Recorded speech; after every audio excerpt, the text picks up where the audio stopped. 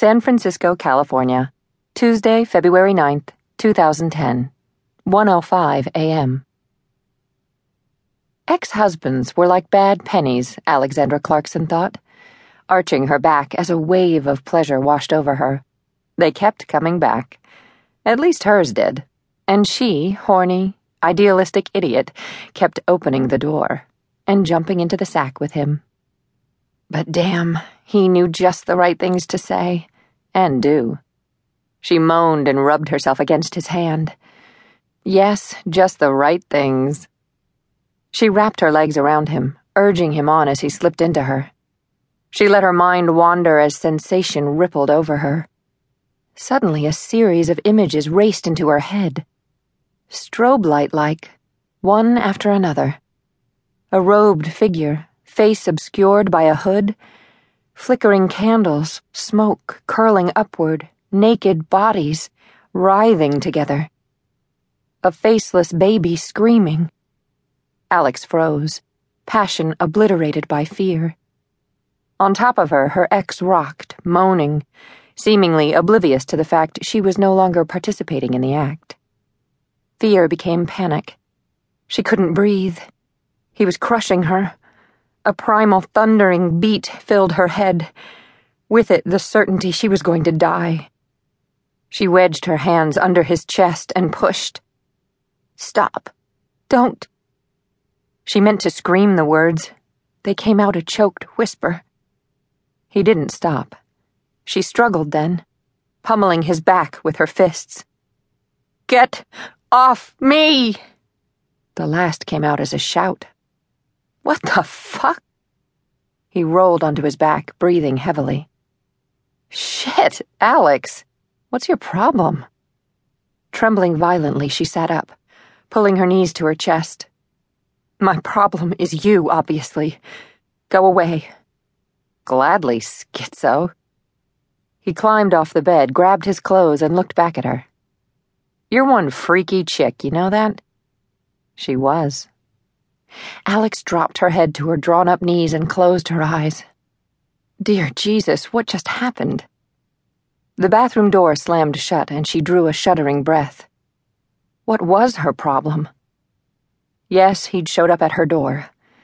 But she'd invited him into her home and bed. Why did she keep making a monumental mess of everything?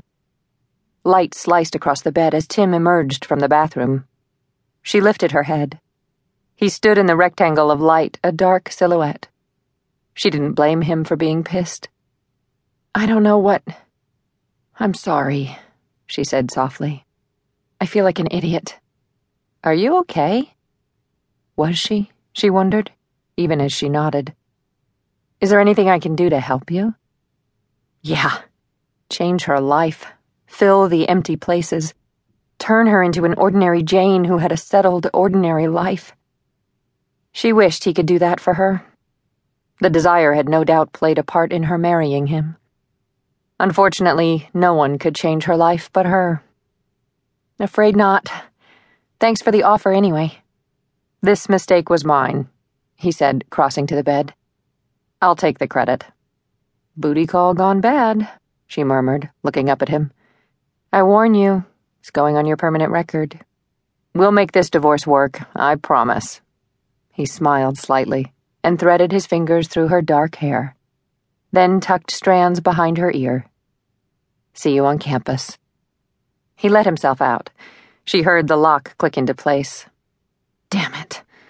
Who got involved with one of their professors, a psychology professor no less? What a pathetic cliché. The girl with no father falling for an older, wiser guy. That just screamed looking for daddy syndrome. Worse, she'd married him. Then been surprised when he cheated on her. Surprised, but not broken-hearted. That had told her everything she'd needed to know about their relationship, and things about herself she'd rather not have known. She was, indeed, one freaky chick. Alex climbed out of bed and, shivering, slipped into her robe. She wandered into the apartment's living room to the large front window. Moonlight, cool and blue-hued, spilled over the street below. San Francisco didn't sleep. Despite the hour, people populated the sidewalk below, some simply strolling, others rushing, bravely confronting the steep hill. Alex touched the pane of glass. It was cool against her fingers. The image of the robed figure filled her head once more. Where had it come from? A book, maybe?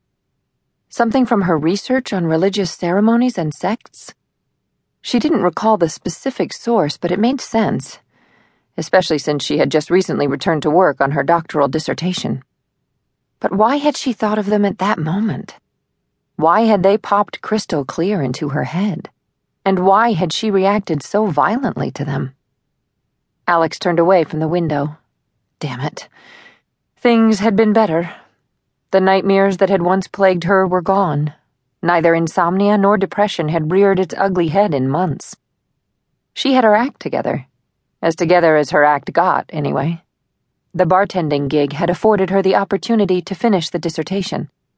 She and her mother had settled into an uneasy peace, but peace nonetheless. Now this. She had never experienced anything like it before.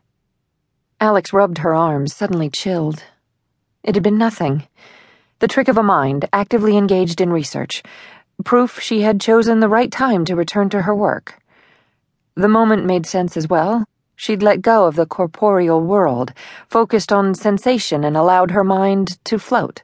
Similar to the trance-like state used in shamanism, Buddhism, and a number of other religions and rituals as a way to shut down the logical mind and unlock the truth. She would backtrack, she decided. Go through her notes, locate the source of the images. Until she did, this thing was going to bug the hell out of her.